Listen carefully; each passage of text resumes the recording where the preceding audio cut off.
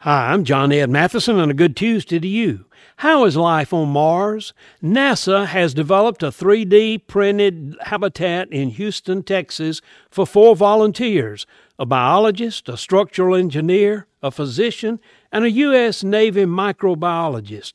They will spend 378 days in this substitute for Mars to help prepare what kind of nutrition, exercise, mental health, etc. that you'll need for life on Mars. It's a 1,700 square foot place for living and has 4 tiny bedrooms and workstations and other things. Now, while NASA is studying how to live on Mars, we need to learn how to live together here on Earth. Living on Mars will carry with it many of the same problems that we have here on Earth. So let's learn and practice what Jesus taught us about how life could be here on Earth. And let's start today.